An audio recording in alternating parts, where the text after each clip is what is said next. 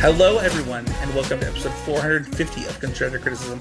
I'm your host, Spencer. I'm joined by my co-host, a co-host that's been with me for, I would assume, close to 300 episodes at this point.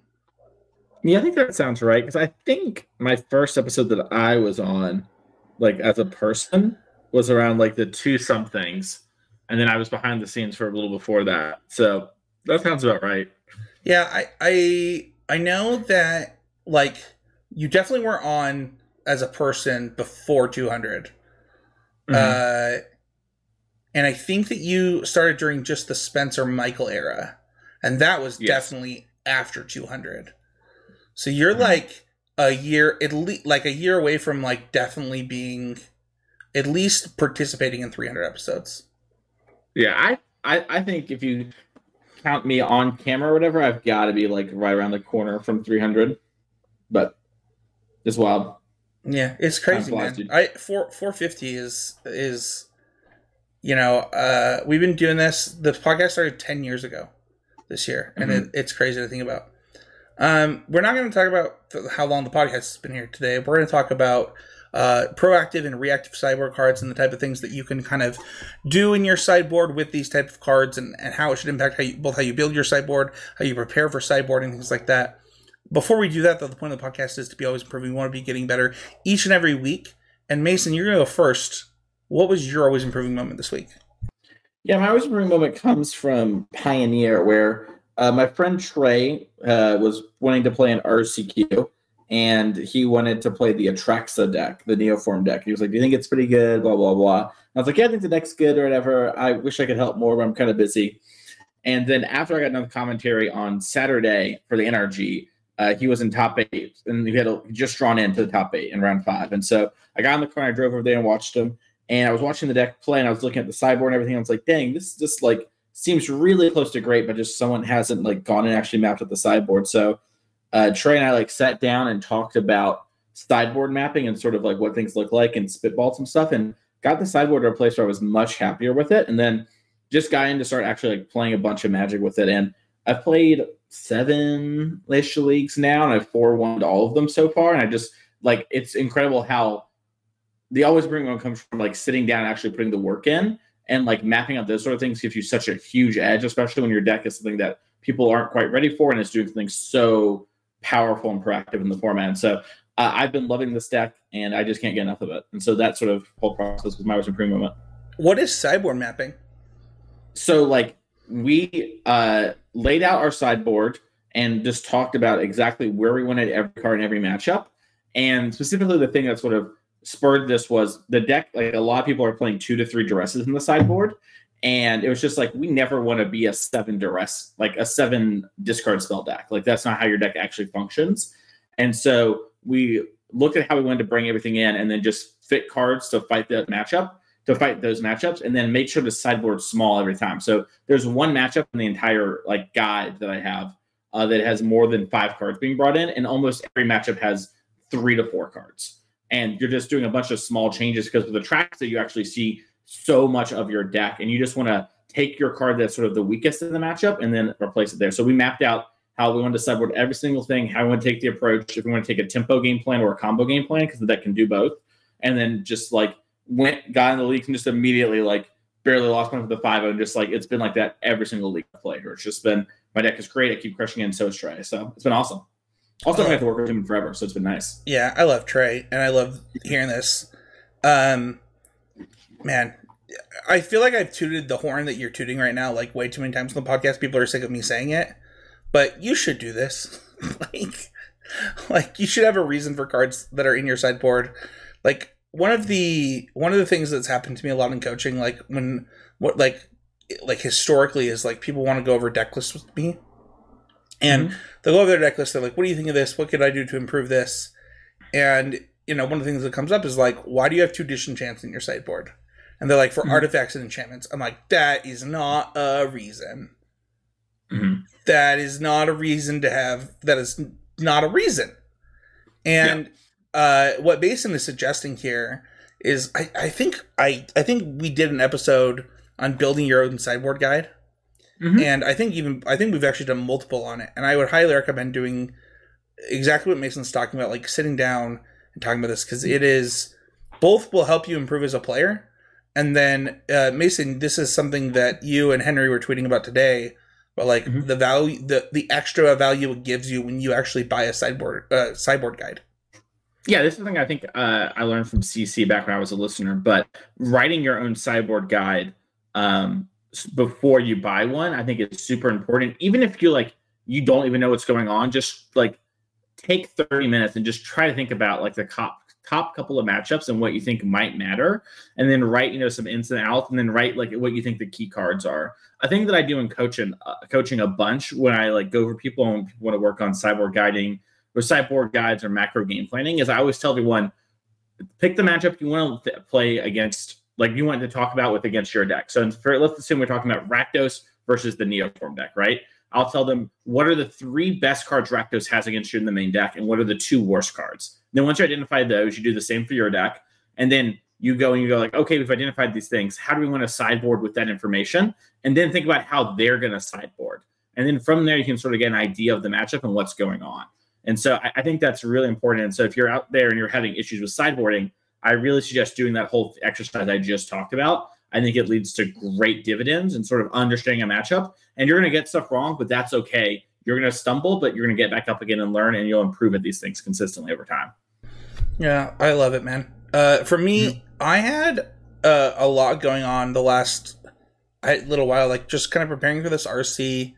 And while I'm not doing it solo, like I'm working with a couple of people. The team that I had put together based on the first RC, just like, I don't want to say fell apart. QJ didn't qualify, and Matt didn't try to qualify. I think QJ had like 11 top 8s and just didn't convert. And then, a couple of people actually just quit Magic, due to like really crazy stuff. So it's just been me, Patty B, and hopefully this week I'll get a test with Mr. William Jackson, who took 3rd in the challenge this weekend with Mono White. But we've been kind of preparing a little bit in silo, but like communicating. But one of the things, and shout out to our Patreon, because I'm going to be doing something for this, is kind of working on standard and making sure my deck follows what I believe the rules of engagement are going into the RC. So one of the things that I'll be doing is making a video for patrons only that has the rules of engagement, of my belief of the rules of engagement for standard going into the RC. And then what I'm trying to do is I'll have the 3 decks that I'm considering and going through them and like, does this follow the rules or not? As I try and pick my deck. And I think this is something that people should do more often when picking a deck. I know that I fall into the trap of like just wanting to play my favorite cards or cards that I believe are powerful or have a powerful interaction, rather than actually looking at like, okay, what do I need to understand going into this weekend? What are the rules of engagement for the weekend? And am I passing those or not? Or have I done something that skips some rules or something like that? And this is something that I've actually had people do in coaching too, where I'm like, hey, I want you to be able to explain to me what you believe this format is about and the things that a deck has to do to be successful. And if you can do that and you can articulate that to me, we can actually move a lot faster. And no, I really like that. And this is something that I'm going to do for the Patreon, but it's also something that I'm doing personally as I prepare for San Diego. Are you excited for San Diego, by the way? Not to get off the always improving thing real quick here, but we're a week away from it. I guess we're a little over a week away from it now, but where you're at on that? Are you excited? Yeah, I think that it's really funny. There was another podcast called First Strike that had an episode about kind of the last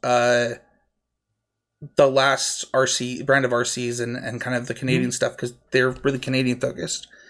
And it was really interesting to listen to that podcast and hear kind of the differences in their opinions from what we did in our standard mega rankings. And I think the format has changed even more and is ever evolving as we approach the US RC. And I honestly think this is like one of the better standard formats. It took me a really long time to, I think, understand where I want to be in the format and why I want to be there. And I'm a standard guy. Like, I play a ton of standard just for fun. So if I'm saying like this format is complicated and people just assumed Grixis was the best deck for a long time and didn't push the boundary, and now we just had the second Canadian RC, there were no Grixis decks in the top 16. Actually zero. And I think that that's a testament to like pushing the boundaries of a format and what a format that has really interesting things. I actually, just kind of a shout out to you, like, I actually think the Parmesan theory in this standard format is true. I actually think that Grixis, its only Parmesan, is either a form of lots of Sheldreds and lots of, like, there are different ways that Grixis can build Parmesan into its deck, but it has a baseline Parmesan of the Fable interaction. But I think that kind of everyone's aware of that, and I think it is actually important to be able to break stalemates in this format, and you have to find a way to do that. Yeah, that makes a lot of sense. And also, I think one thing about when just talking about like the no Grixis in the format, this is often what I'm talking about when I say formats are sometimes more fun when there's not a ton of pressure, right? Like, because there wasn't so much pressure on standard before this RC season, there has to be all this exciting development, right? And like players got to figure out all these new cards, and like some of these cards and decks have basically been here since before All Be One, right? Like Esper Legends doesn't have that many All Be One cards in it, you know? And so I think that like it's really cool to see sort of the innovation and like what happens when players actually try the format and really push the boundaries and have the incentives to do it. And I don't want to take anything away from the people that have been like in the challenges for the last X months, right? Like there are people that have been crushing challenges with Grixis, crushing challenges with Mono Blue, crushing challenges with Mono Red even. And that takes nothing away from them. We're saying that they've developed the set of rules of engagement, and now people have to attack those rules. Yeah, I think it felt like I was diminishing someone's accomplishments. It wasn't the intention. I'm not saying that you are. I'm saying like that. Well, this will be something that we have to talk about when we get to seasonal play, right? Mm-hmm. Which is that some amount of seasonal play is about recognizing where to pick your spots.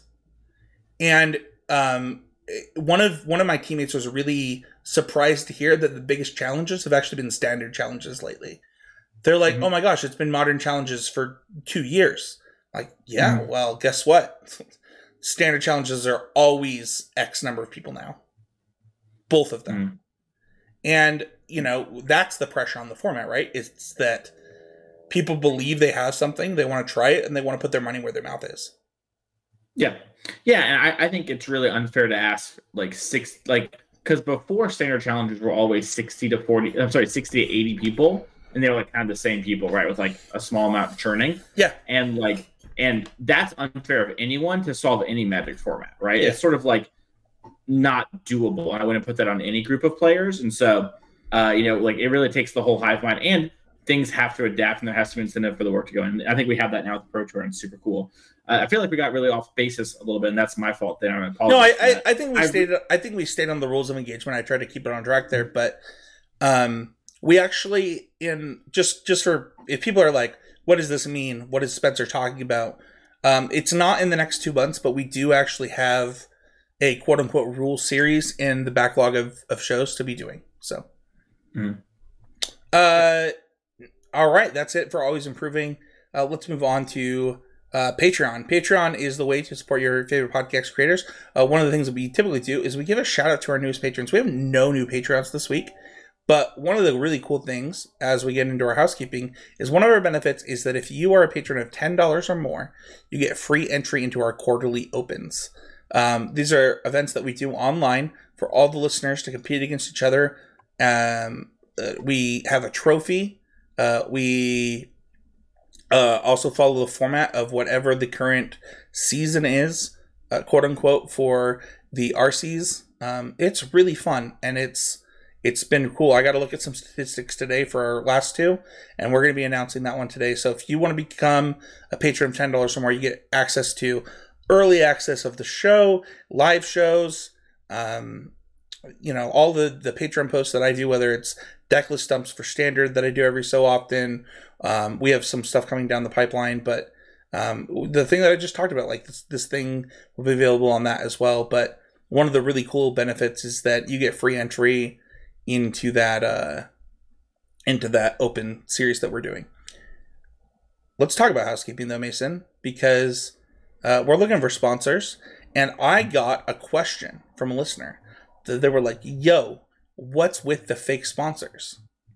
And I was like, I forget that people are not listeners of the Even Odds pod that listen to this. Where did the fake sponsors come from? Well, the fake sponsors came from Ludwig. So if you know popular streamers, Ludwig actually had a podcast a long time ago. And myself and Trey, who I talked about earlier, we had a podcast on the CC Network called Even Odds, and I would watch Ludwig's podcast, and they always did these fake ad reads, right? And their ad reads would be for things like, seal milk. It's what your kid needs to grow, or whatever. They would always straight sell it, face it, and just like things like that. And I was like showing it to Trey, and I was like, God, we should just do that on our show. It would be really funny to have something like that. So that's where like with Sage Juice and car insurance, and we had like this sort of sponsor spot here, and it's like, we might as well just have a little fun in the episode while we don't actually have someone to put in this spot. And so we just did some fake ad reads. And I know a couple people, Spencer, fell for Sage Juice. I had people message me. I did too. People actually asked me about Sage Juice. And what was funny is the comment that brought me to this point was, I thought that you guys got real new sponsors. And then Golden Goose Gaming, when Spencer read the website and it was ridiculous, I finally realized they weren't sponsors for the podcast. Yes.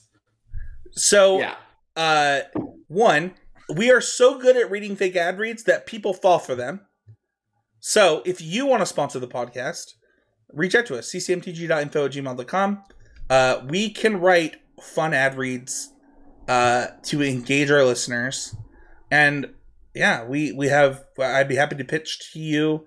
Check us out. However, I want to give a swag store update. I got a CCMTG shirt today. Are you wearing it? I'm not. I don't like the layout of the CCMTG shirt, so I'm going to change it. And I want people to know that. I'm a fat guy right now.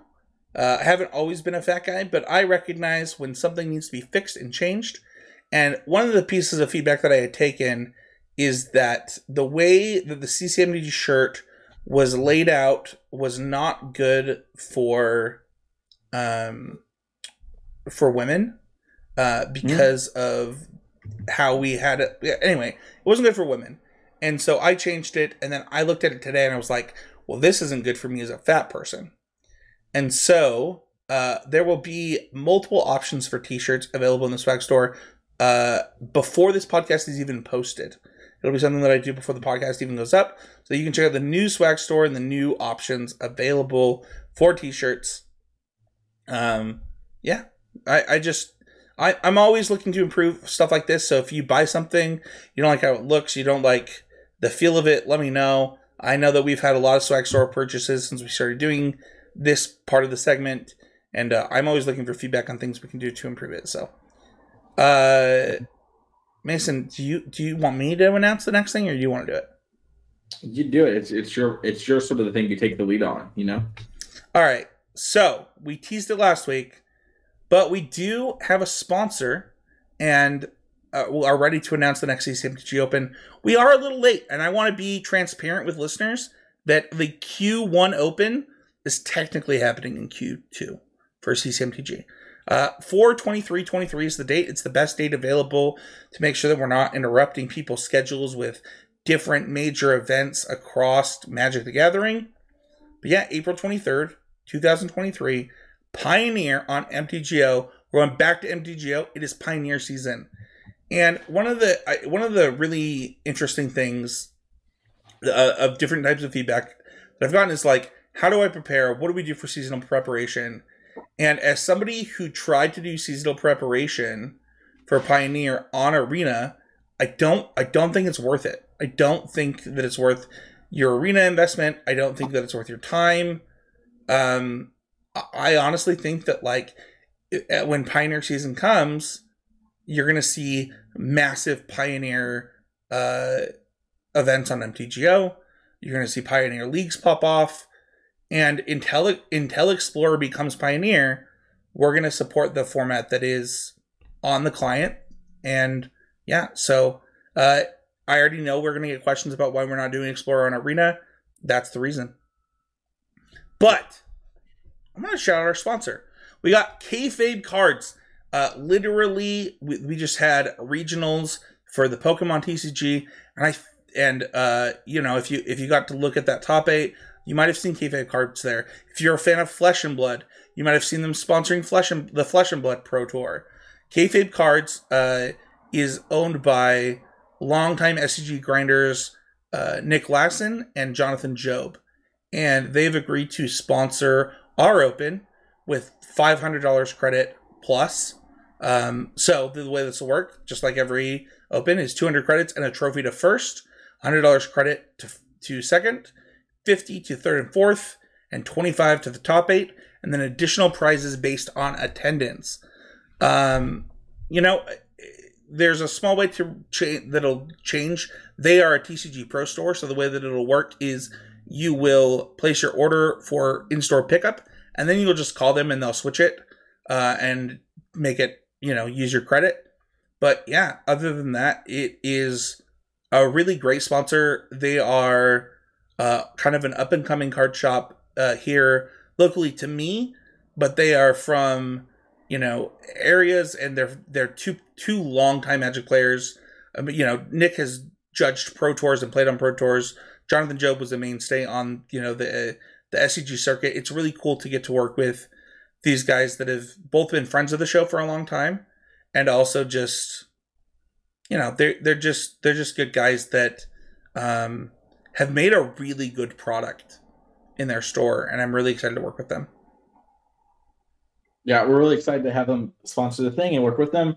Cannot wait to see how that all plays out. I can't wait to see what gamers bring for the Pioneer, right? Like, this is people. Mm-hmm. This is apparently not in my part of the U.S. Is this the most popular format in your part of the U.S.? No, it's Modern, not Close. Yeah, it's Modern, not Close here. But apparently there are parts where all of the RCQs, like literally 100% of them, are Pioneer, and that will be true when we do this. Yep. Well, that's the way the new system works too. So you got to get ready. Yep. All right, that is going to do it for housekeeping. Let's go on to our main topic. Today is a training ground segment. If you aren't familiar with our training grounds, these are typically episodes that you might want to save. These are things that we go over a topic that's going to help you improve at Magic.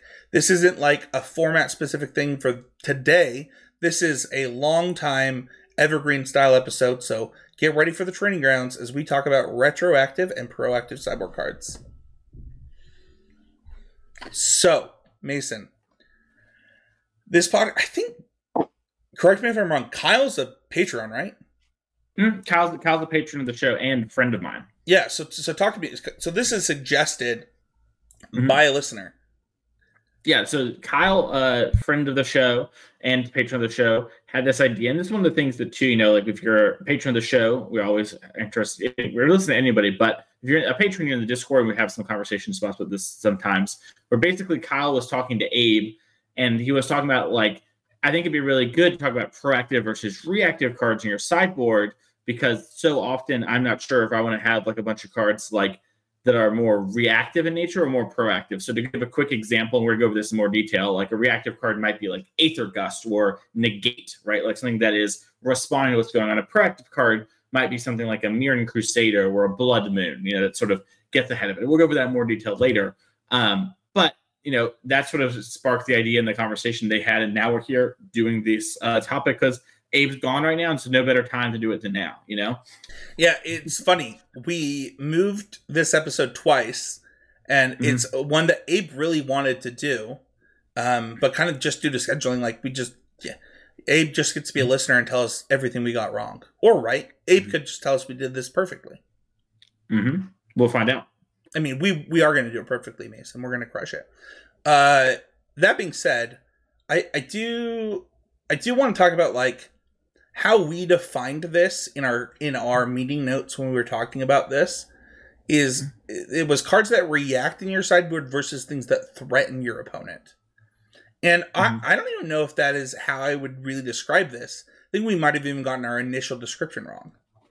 Yeah, I think what we were saying a little bit before the show, you and I sort of powering, make sure we're on the same spot here, is the way that I like it most. I'm not sure how you feel about it, but I sort of feel like reactive cards are things like Aether Gust, something that like needs your opponent's card in order to react to it, in order to be something. Yeah, so, I was thinking Disdainful Stroke, so I think we're in a really similar vein. Mm-hmm.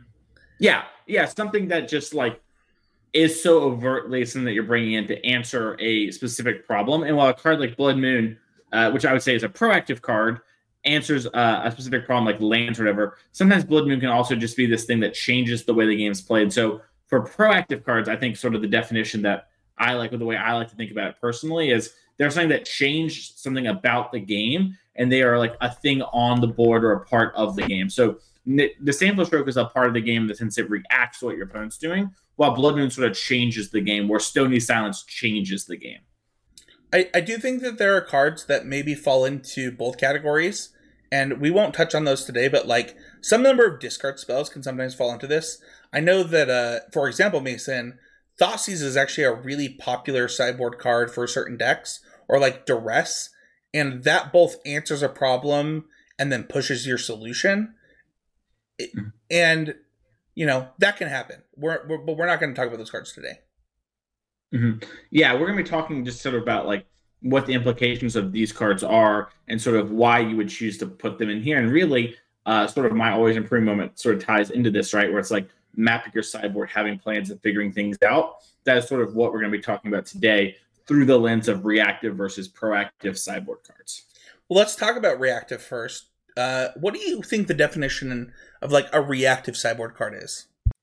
I think it is something that specifically responds to what your opponent is doing in order to be effective. So we talked about negate, disdainful stroke. Those are things that require your opponent to play a card. I think like rending volley, I would say, is a reactive sideboard card. That's something that, you know, needs your opponent to play a white or blue creature in order to actually do something. Yeah, a huge conversation as we look towards the RC. You know, just behind the scenes into the CCMTG Discord is Knockout Blow got a lot of conversation this week in our Discord. And how many Knockout Blows versus Sunset Revelries do you play in a deck like Mono White? And if you look at the results this weekend of the Canadian RC, you might see a lot of different numbers on these type of things, but they're doing the same thing. They're reacting to your opponent's game plan. Mm-hmm. Yeah, and that is sort of like why you choose these cards typically, is that these ones are more often like 8s or 9s at their specific thing. They sort of often do it in a one-off sort of way, right? So it won't solve the problem forever, but it's very impactful in that moment. So, you know, Knockout Blow, Rending Volley, Death's Mark, these are all cards that sort of, when used in the right spots, are highly efficient and highly impactful into a game, but they don't have lasting effects outside of killing something, right? Where they don't have something that changes the dynamic. They sort of solve a problem in a much more traditional sideboard card sense. Yeah, in a lot of ways, like if you think about, I'm going to use Sheldred as an example because, you know, as somebody that plays like a lot of green-red decks or a lot of decks that might have problems with 5 toughness, you know, I think Mono Red has been playing things that kill 5 toughness creatures for the last like 2 years. And those are reactive sideboard cards, right? Like they're saying, I have a problem, I need to react to this problem. And, you know, depending on what you're doing. In fact, I'm just going to use the last winner of the CCMBG Open as an example. So one of the cards that was in our Mono Red sideboard's winner, by the way, if you were curious if Mono Red was good a long time ago, our Open winner played it. And they had Redding Flames in their sideboard. This card is 2 in a red for an instant. It deals 5 damage to target creature or planeswalker. If that permanent is a spirit, it deals 2. And they had a game where their opponent made 2 spirits, and they were able to win with Rending Flames. But like this is only a card in your sideboard because you need to deal with high toughness creatures in a deck like mono red or Gruul, or even like blue red, right? Like you need to be able to like kill something that you wouldn't normally be able to kill with like a lightning strike or something. Mm-hmm. Yeah, and I think also like it's important to note the way that you think about cards and choose to play them really matters here. So a good example of this might be like if you put a Blue Sun's Twilight or an Invoke the Winds in your sideboard, that can be a reactive answer to Shieldred, despite being a card that's proactive if you choose to play it and think of it in that way, right? So sometimes cards are going to blend here, but this sort of goes to the main idea of having a game plan beats no game plan all the time, and knowing the reason you're putting your cards in your deck and playing them is so important, because if someone else just picks up your deck and like, oh, there's a control magic, I guess I just bring this in against all creature decks, and you're like, actually, no, that's really just a way to answer Shieldred. The mono blue deck is really weak to that card, so I just play a bunch of this is so true in current standard that I want to hammer at home, Mason. In that, like, one of the questions that I had going into the RC was which is better, Blue Sun's Twilight or Invoke the Winds, and it wasn't a question of one of the questions to be answered is when do I want this effect? Do I only want it versus Obliterator or Vindicator or Sheldred, or do I want it against Fable, right? Because I can just 2 mana steal the token, or whatever. And this is really important. It goes back to our always improving segment.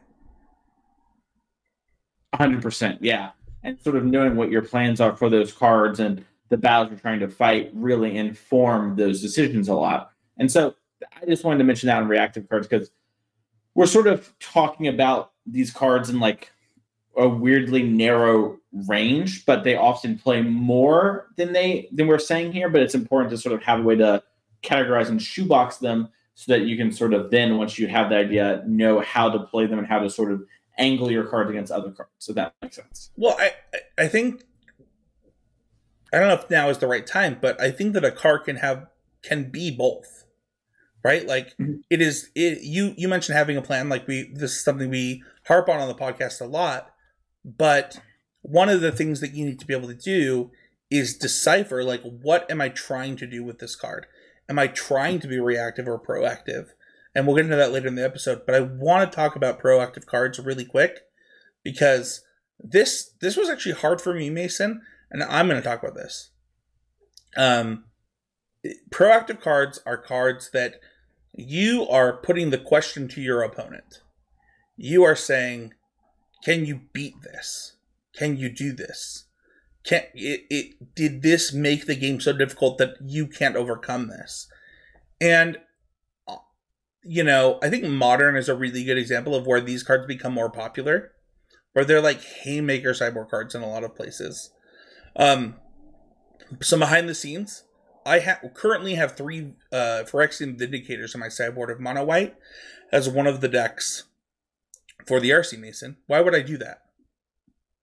You want to beat up on creature decks. Yeah, basically, this might change because of the results of the RC in Canada, but like, as somebody that really likes creature decks, like, this card is impossible to beat in a lot of different cases.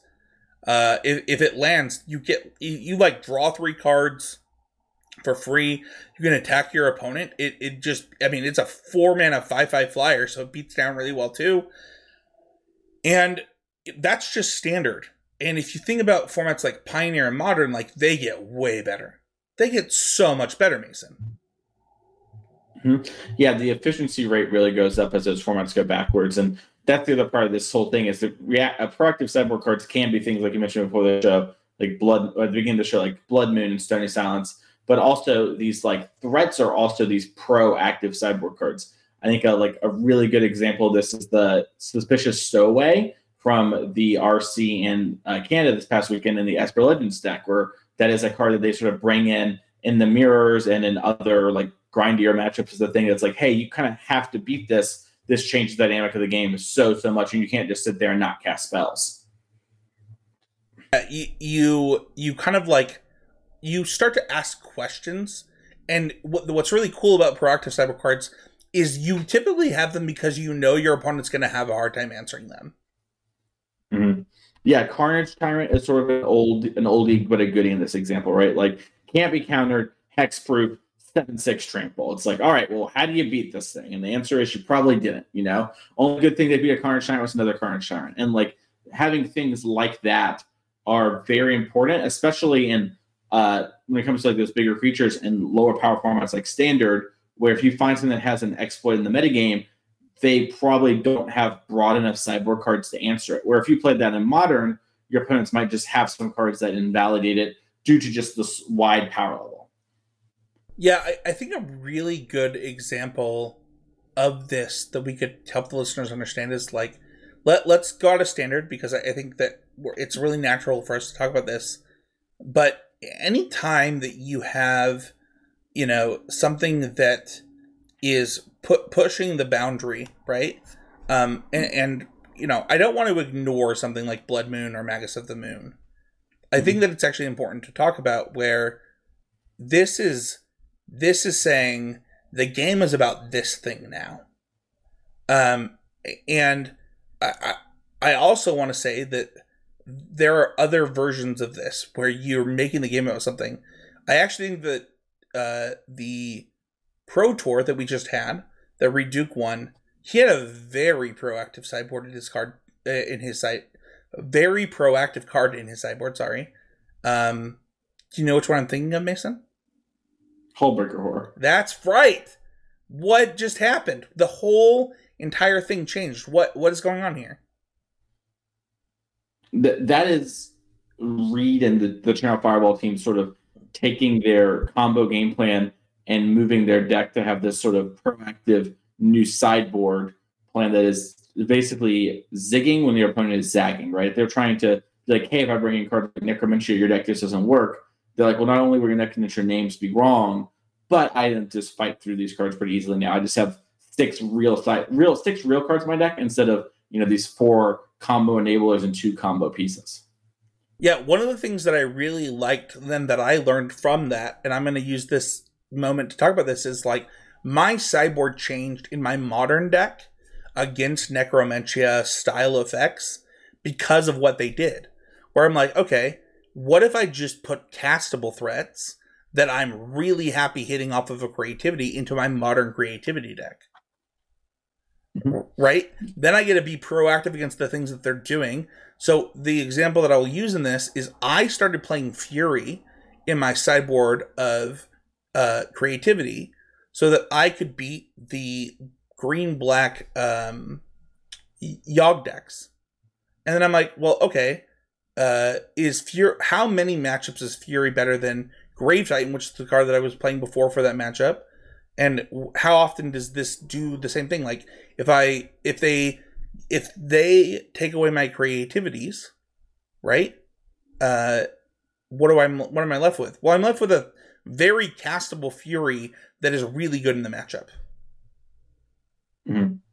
Yeah, and you'll see players do it with stuff like that, where some players play the Eldrazi Titans to beat the mill decks, but also if their opponent shows them Necromantia, they're like, all right, and we're cool, it's time to get in, and they'll do that sort of thing too. And so this is something that you'll do at every format level and every power level. In Legacy, we see this happen too with Reanimator decks, right? Where those sideboard show and tell in the blue builds and be like, all right, I am now sort of, dodging your sort of hate. So it's something that is very common. It'll be helpful in all your sort of Match the Magic, understanding these cards and how to use them. So really quickly, before we move on, I think we missed a segment, and that's my fault as the host. But why choose a proactive versus reactive card, Mason? Yeah, so a proactive card is going to change the dynamic of the matchup and make it where it is something that your opponent now is forced to answer typically and put them on the back foot. So a good example of this might be something like Phyrexian Crusader or Mirran Crusader in Old Modern, where those cards were incredibly hard to answer and invalidate. And by playing them, your opponent sort of had to change the whole game plan and had to figure out a way to stop them, or those cards would solo you.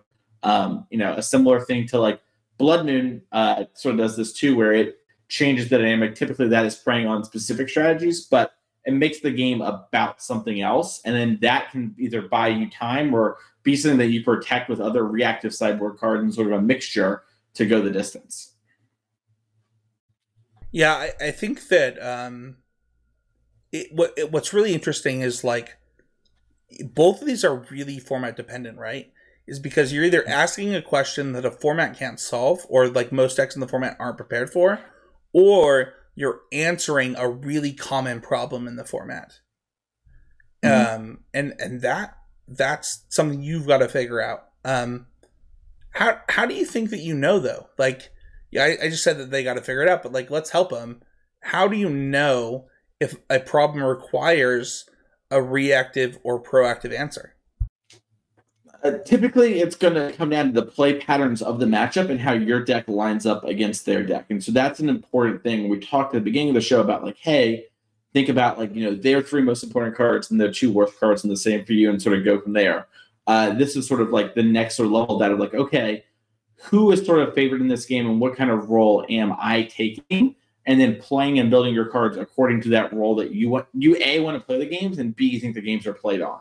So to give an example, in Modern with like 4-color, a lot of my sideboard, in fact, basically all of it is reactive cards outside of Chalice of the Void and Elish Norn, where I'm in most parts just answering what you're doing. And because I know my deck can't play that proactive role, and I can't really turn the corner. So I don't try to force something like, an Eldrazi Titan or a Crusader or some sort of, creature like that, or some Hate Bear. I instead just choose to play the role that my deck is doing. But in a deck like Murktide, where you shift your dynamics up a bunch, you might want to be having more flexible cards and cards for lots of different roles, and sort of being able to play the games the way you want to, and sort of figuring out like, okay, this is how games play. And then once I understand that, I can then build my sideboard to help play the game plans that I want to play, that I think abuse this the best. Yeah, I think that like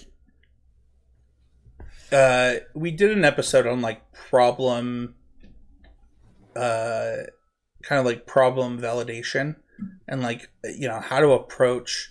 I think it's lateral thinking part 1, and this is part of that, where you need to understand like what is the thing about before you can answer this question.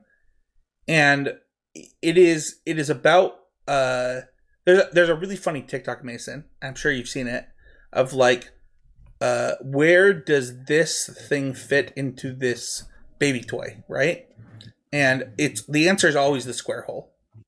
The answer is always, where does the circle go? Oh, the square hole. Where does the triangle go? Oh, the square hole. Where does the cylinder go? Oh, the square hole. Where's the, and it's really funny, but it is unfortunately not how it works in Magic.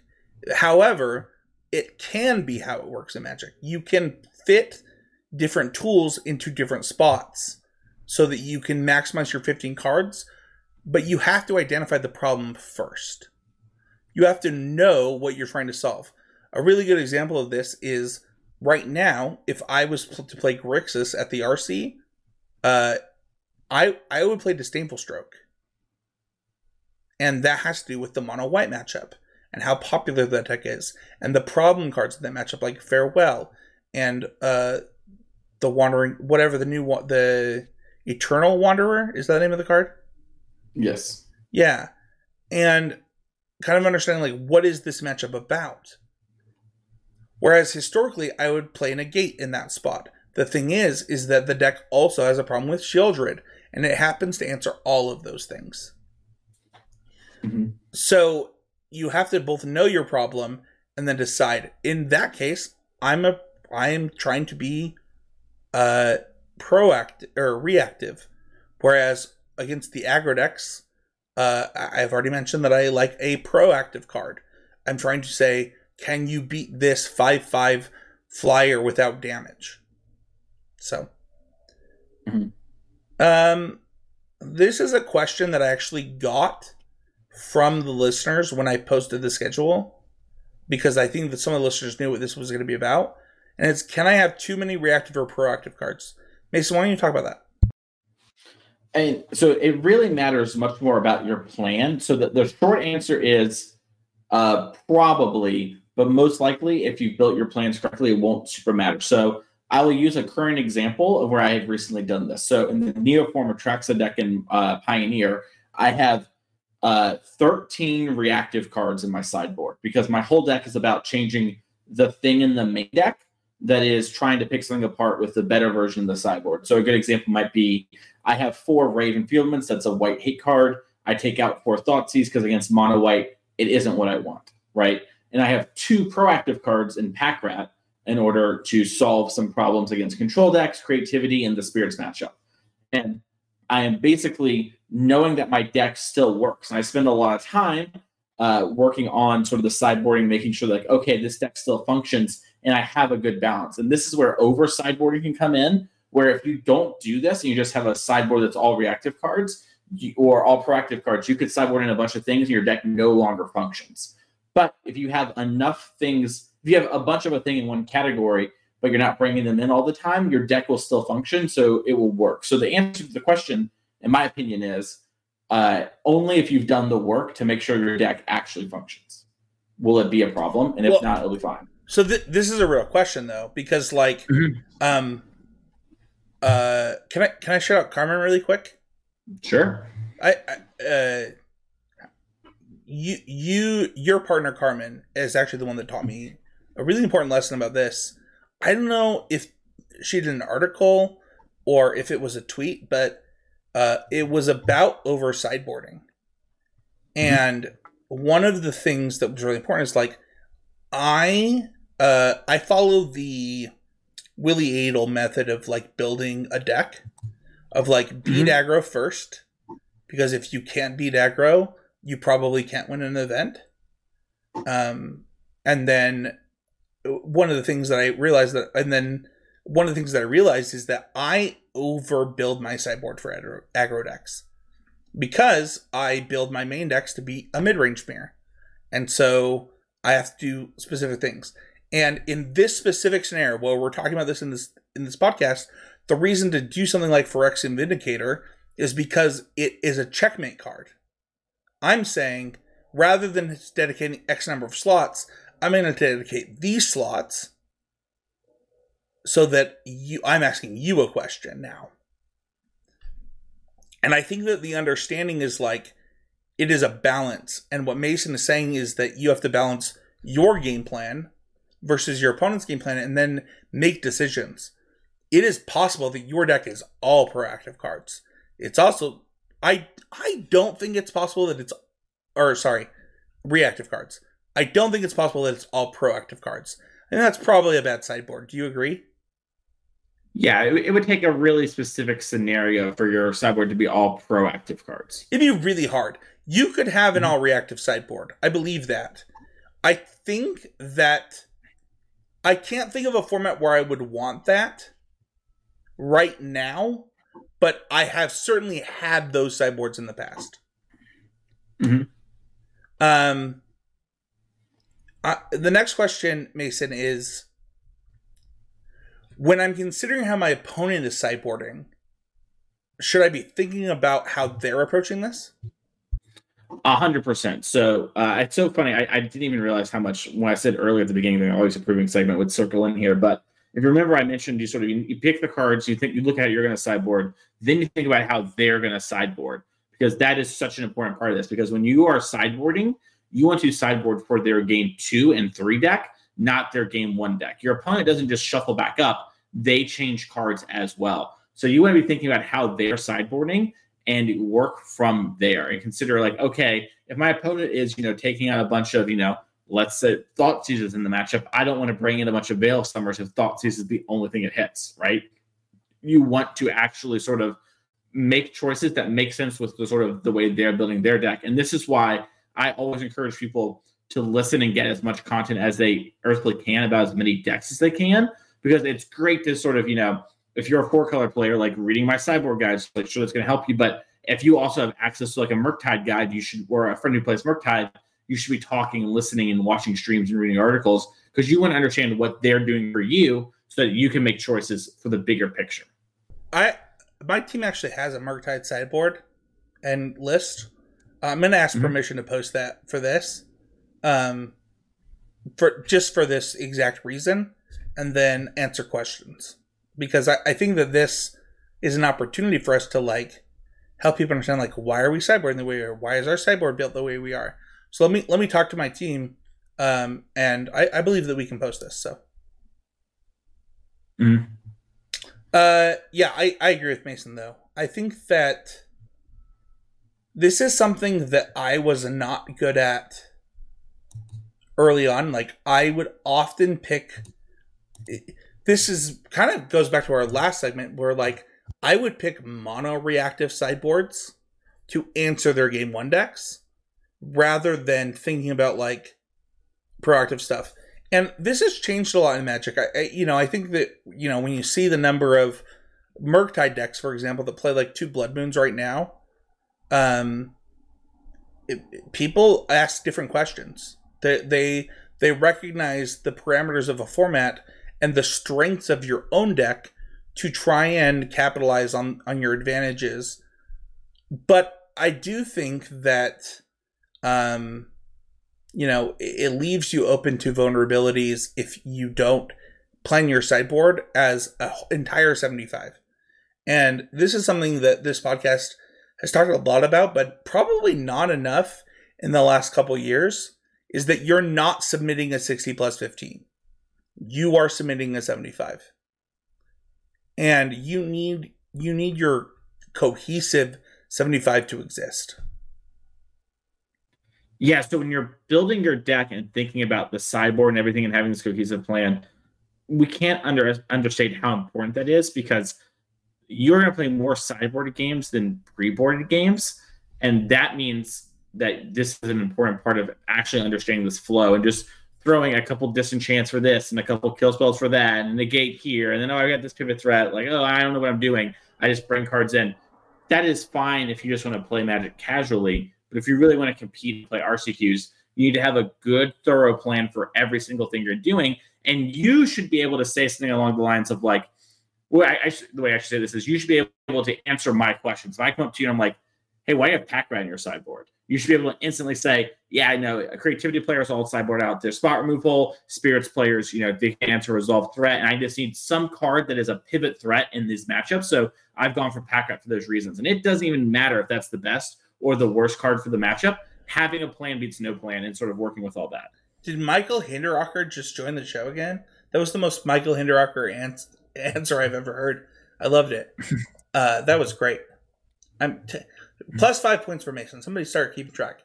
No, I agree. I think that,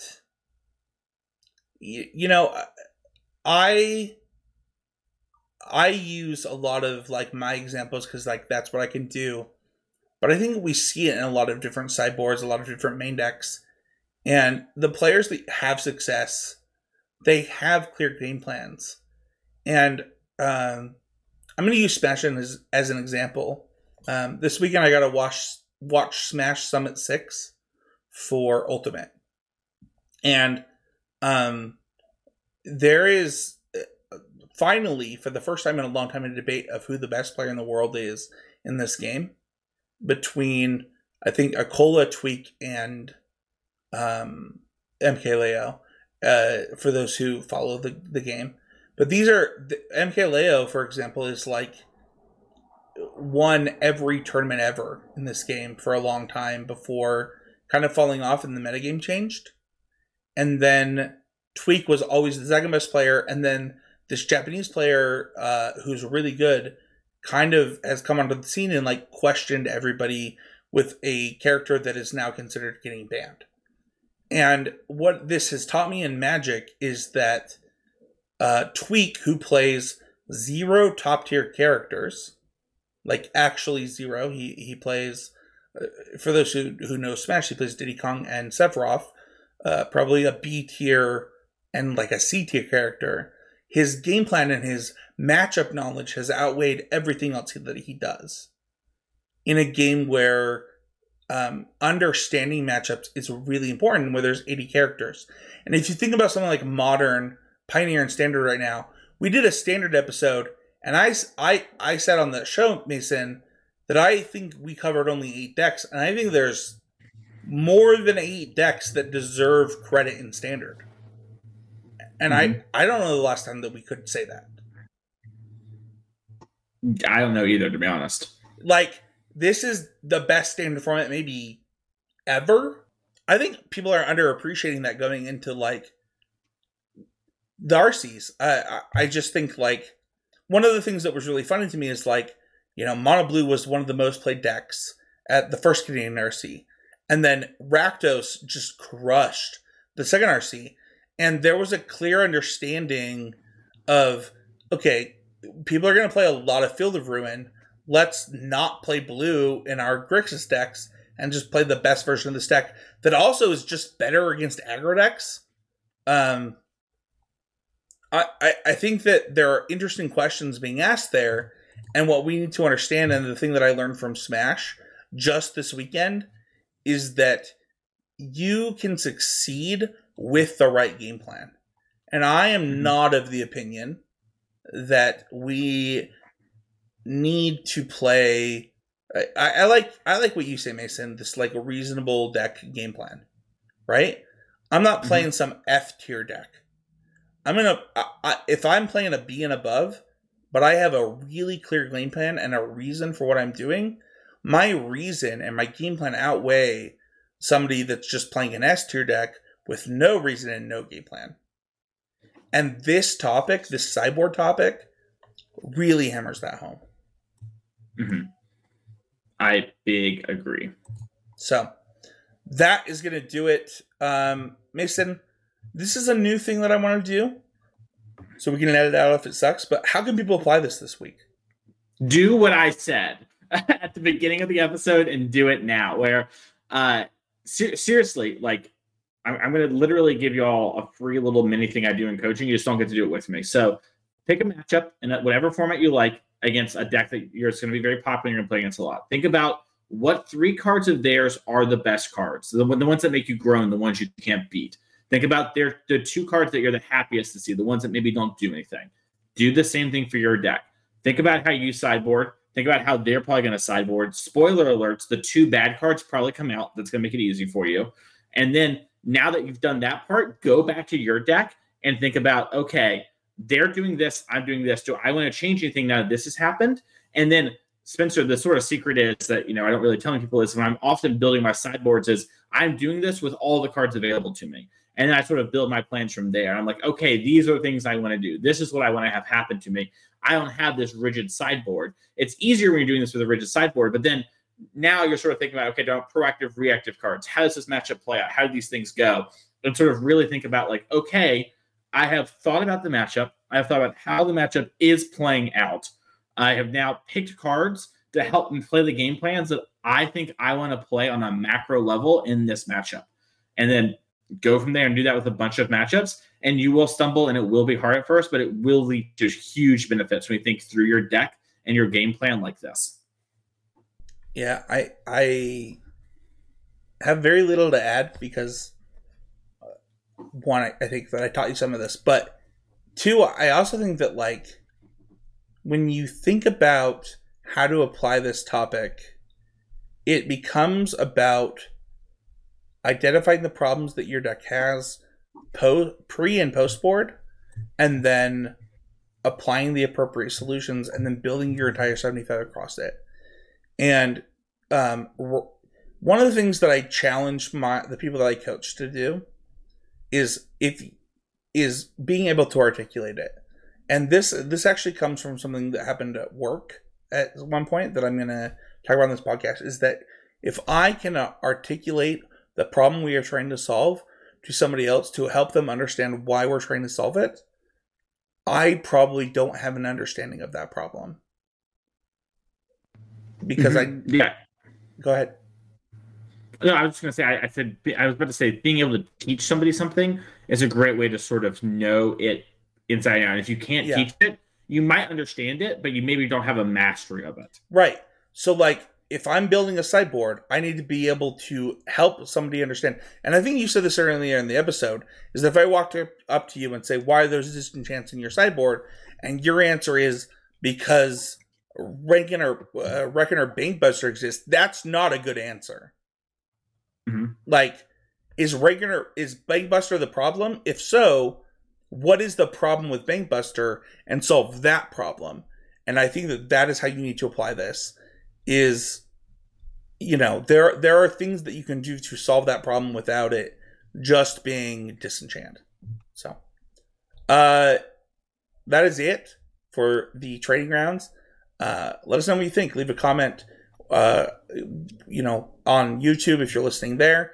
It's one of the best ways to help us grow the show, as well as give us feedback, or just email the show, ccmtg.info@gmail.com. Let us know what you thought of this trading grounds. Patreons get to ask a question every single week, and then our bonus episodes include all the questions we haven't answered recently. This week, Christian says, when picking a deck for an important tournament, how much do you value what you think the best deck is versus what you feel the most comfortable with personally and like the most? I'm going to go first. I'm going to do a really important tournament. I think that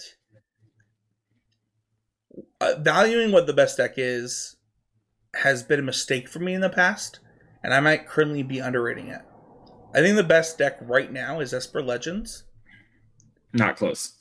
And I think that going into the standard RC, people know that. I think that we are in an era of information where everyone knows that Esper Legends is the best deck. And so I value a few things. One, why is it the best deck is a really important question to me. If it's the best deck because nobody can beat it, it has no bad matchups, I'm just going to play that deck. Like, I played Cobblade. I went off of a Primeval Titan deck. Like, listen, if you know me, I went off of a Lotus Cobra Primeval Titan deck to play Cobblade. I'm willing to do that. I do not believe that is the case with Esper Legends. However, if it was, that answers your question. If it's that good, you should just play it. And you should figure out stuff for it. I think a lot of people believe that about Grixis like 4 weeks ago. Maybe more than that. Maybe 6 weeks ago. I think a lot of people still think it for what it's worth. But that's a different conversation. They're wrong. I do think, though, the question of like what you're most comfortable with and what you like the most, that is a different question because it depends on who you are as a player. This is something that Smash taught me that I'm going to go back to Smash. I love 3 characters in Smash total. I love Greninja, I love Pokemon Trainer, and I love Wolf. And they are very different characters, but like kind of have some similar things between them. And Magic is a really similar in a lot of ways where like, if there's a good ramp deck, I will probably just play the ramp deck. It has to follow the rules of engagement for the format, and I have to be able to win with it. But it's for a specific reason. It is because I play Magic better when I'm happy. So I have to outweigh, like, how happy am I playing this deck versus how well do I want to do in this tournament versus how good is this deck? And that is a personal question. Like, you get to decide this part. And I think asking me and Mason or an Abe this question about how we value these things, that's not how this works. I don't believe it's how it works. We had is it Kellen? Is his name Kellen? Kellen Pastor. Yeah. We had Kellen on. The dude can crush it with anything he loves. But he probably can't crush it with things he doesn't love. He doesn't play good Magic that way. That is important. PV, we had PV on when he was playing Esper Dragons. PV is the same way. Like, PV has to be into his deck. PV, when he played Silver, when he got Silver instead of Gold for the first time ever, he played Burn It 2 Pro Tours. Like, this is a personal question, is my opinion. What about you, Mason?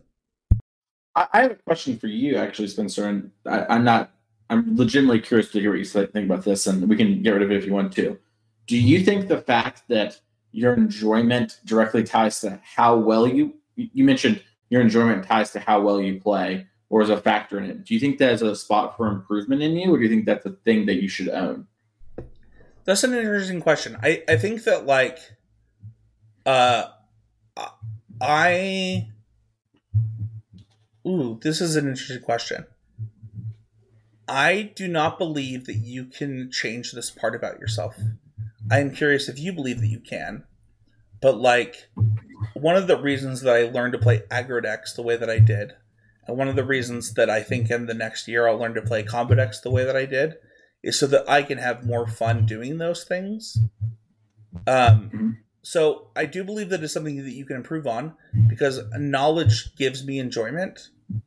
But I'm going to pick something that I'm going to enjoy, because I do not play good Magic when I'm miserable. And that's like, and there are lots of decks that I have just said, I'm not playing that. It's not fun for me. Like that I won't play unless it's clearly so much better than everything else. And I think that having that exception to the rule is already enough for me to be able to answer this question. Okay. That's kind of, I was just curious. You asked if I thought it was different. I think the thing is I find what is fun about the deck and focus on that, and I try not to think about what's fun and not fun. Like I really do not like playing against the mono green devotion deck in Pioneer. I find it to be one of probably the most unfun experience I've ever had playing competitive Magic on the regular. But I try to find, I played a lot of mono green and played against it a lot. I try to find the fun in things. And I also just try not to think about it at all. Like a big complaint that people had during the beginning of the RC season last summer was, oh, this format's so awful. Oh, it's just Rakdos. Oh, it's like, or it's just mono green. It's all mono green. It's the only thing you can do, blah, blah. And they were all wrong, right? Like we saw that very clearly as time went on. And some of that was new card shaping things a little bit, but I believe that Lotus Field probably could have adapted to mono green a little bit sooner and done a little bit better. And same for multiple decks, like Arclight Phoenix didn't get any new cards. It could have been a thing that whole time. And so at the time, I just didn't care about whether the format was fun or not, because the fun part for me is getting to the Pro Tour and improving and playing Magic and figuring out how to solve the problem. So I think that we're basically in line. I just approach the fun aspect of it a little bit different. I frame it differently, so I think about it differently, if that makes sense. Not to say either of us are wrong. It's just the opinion. To answer Christian's question, what I was going to say is very similar to what you said there at the end of, you need to figure out what your goals are in the event. Like when I play League, sometimes I just play the worst things you've ever seen because I have this idea and I really want to do it, and that's fine. But when I'm playing like a big event that really matters to me, and I assume, like by the nature of the question, the big event is something that you're traveling for or you've worked towards a bunch, I'm going to pick the thing that I think gives me the best chance of succeeding. And it's at minimum going to be a reasonable deck, which is something we mentioned earlier in the show of like, if I walk up to Reed Duke and Reed's like, oh, hey, Mason, I love being on the show. What deck are you playing? Whatever. And I tell him my deck, Reed goes, oh, that's totally reasonable. You know, like that's a reasonable choice. And that I think is a big part of it because it is really hard to actually metagame wide open tournaments in Magic. And it is often best to have a good deck that you understand really well and you can play well. And it's just not bad. So like 4-color control, best deck of all summer, whatever, I played it all the time. It wasn't close. I put it in RCQ recently because I knew it was a deck that was very good given the updates and I could play really well. And I was important. Like the RCQ mattered for me because I wanted to qualify for the RC in Dallas. So I played the deck that I thought would give me the best, even though like common knowledge would say that I should play the Hammer Time deck, which I do think is maybe the best deck in Modern. And I own that deck. But I played the 4-color deck because I just knew it was the thing to give me the best shot because I hadn't time to practice Hammer in 2 months. So to answer your question, you have to do those things. I think they got it. If you want to join the conversation, you can leave a YouTube comment with a question. You can join the Patreon questions. The bonus episode includes all the Patreon questions we haven't answered that month. So it's a great way to make sure that your question is heard. You can also just tweet at us on Twitter, join the conversation through the public Discord for Easy Game Media or the private Discord for patrons of the show. If you want to check out the rest of the network right now, I got an edited episode of Mythicast coming up with Michaela. Did it without me because my son was sick, but I just want to give her a shout out. It's really cool to have a co-host that's able to take over a role when I'm not available. I think Michaela's great and one of the better Magic players that people don't talk about. As well as Sam Black's amazing drafting archetypes. It is one of the best Magic podcasts. On my private Twitter, I just tout this podcast all the time. I think that what Sam is doing is unparalleled for Magic content right now, and it will give you immediate gains as well as make you question your beliefs in a given limited format. And as we get closer to understanding seasonal preparation, and there will be more sealed tournaments because of this, it's going to be an unparalleled podcast to help you understand formats. Like, comment, sub, review. Those are the best way to support the show without monetary value. And then if people want to find me, they can find me at Spencer13H. They can email me at spencerhowland@gmail.com. I don't have any available coaching sessions. I'm coaching as many people as I can right now. But I would encourage you to reach out to Abe at More Nothings on Twitter. He's pretty great and has a ton of spots. Mason, you're a full-time coach. Where will reach out to you? Reach out to me. Sorry, hang on. You can find me at Twitter at Mason E. Clark. You can find me at twitch.tv/TheMasonClark. You can reach out to me via email if you want to talk about coaching as well. MasonEClark@gmail.com. I have a couple of availabilities open. I have some people who sort of wanted to do stuff with the RC and they're getting off now. So now's a great time to sort of hop in. And you can find my articles each and every week over at Card Kingdom. I got to read your last one. I'm really excited for it.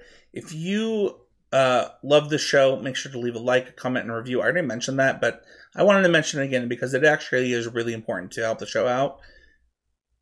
Every week on the show, we talk about what we learned because this show is about always improving. Mason, this was one of my favorite episodes. It went longer than I expected, mostly because I just was letting you go off, man. Like, I legitimately have not thought about how I was building my sideboards correctly in a long time. Not that I didn't know it, but like, thinking about this episode and how I was building my sideboard and why I include cards is going to really help me for the RC. And, you know, I think that, you know, looking at my deck as a 75 as I prepare for this tournament, it's not that I learned it, but it's kind of like a good reminder.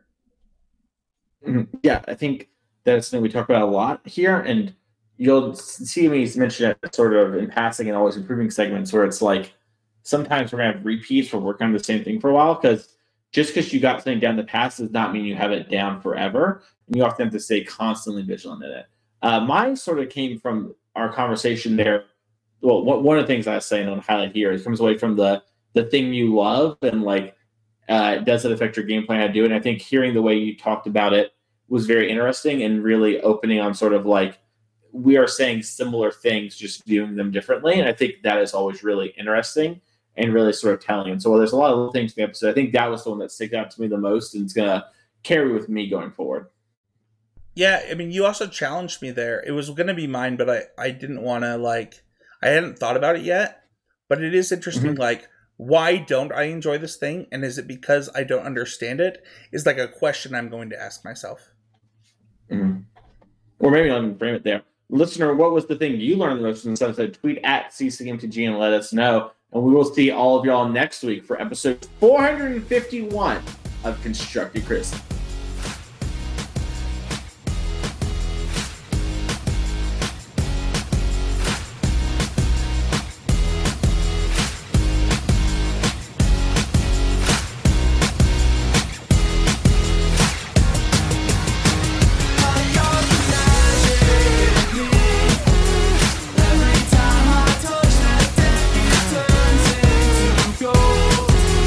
Everybody knows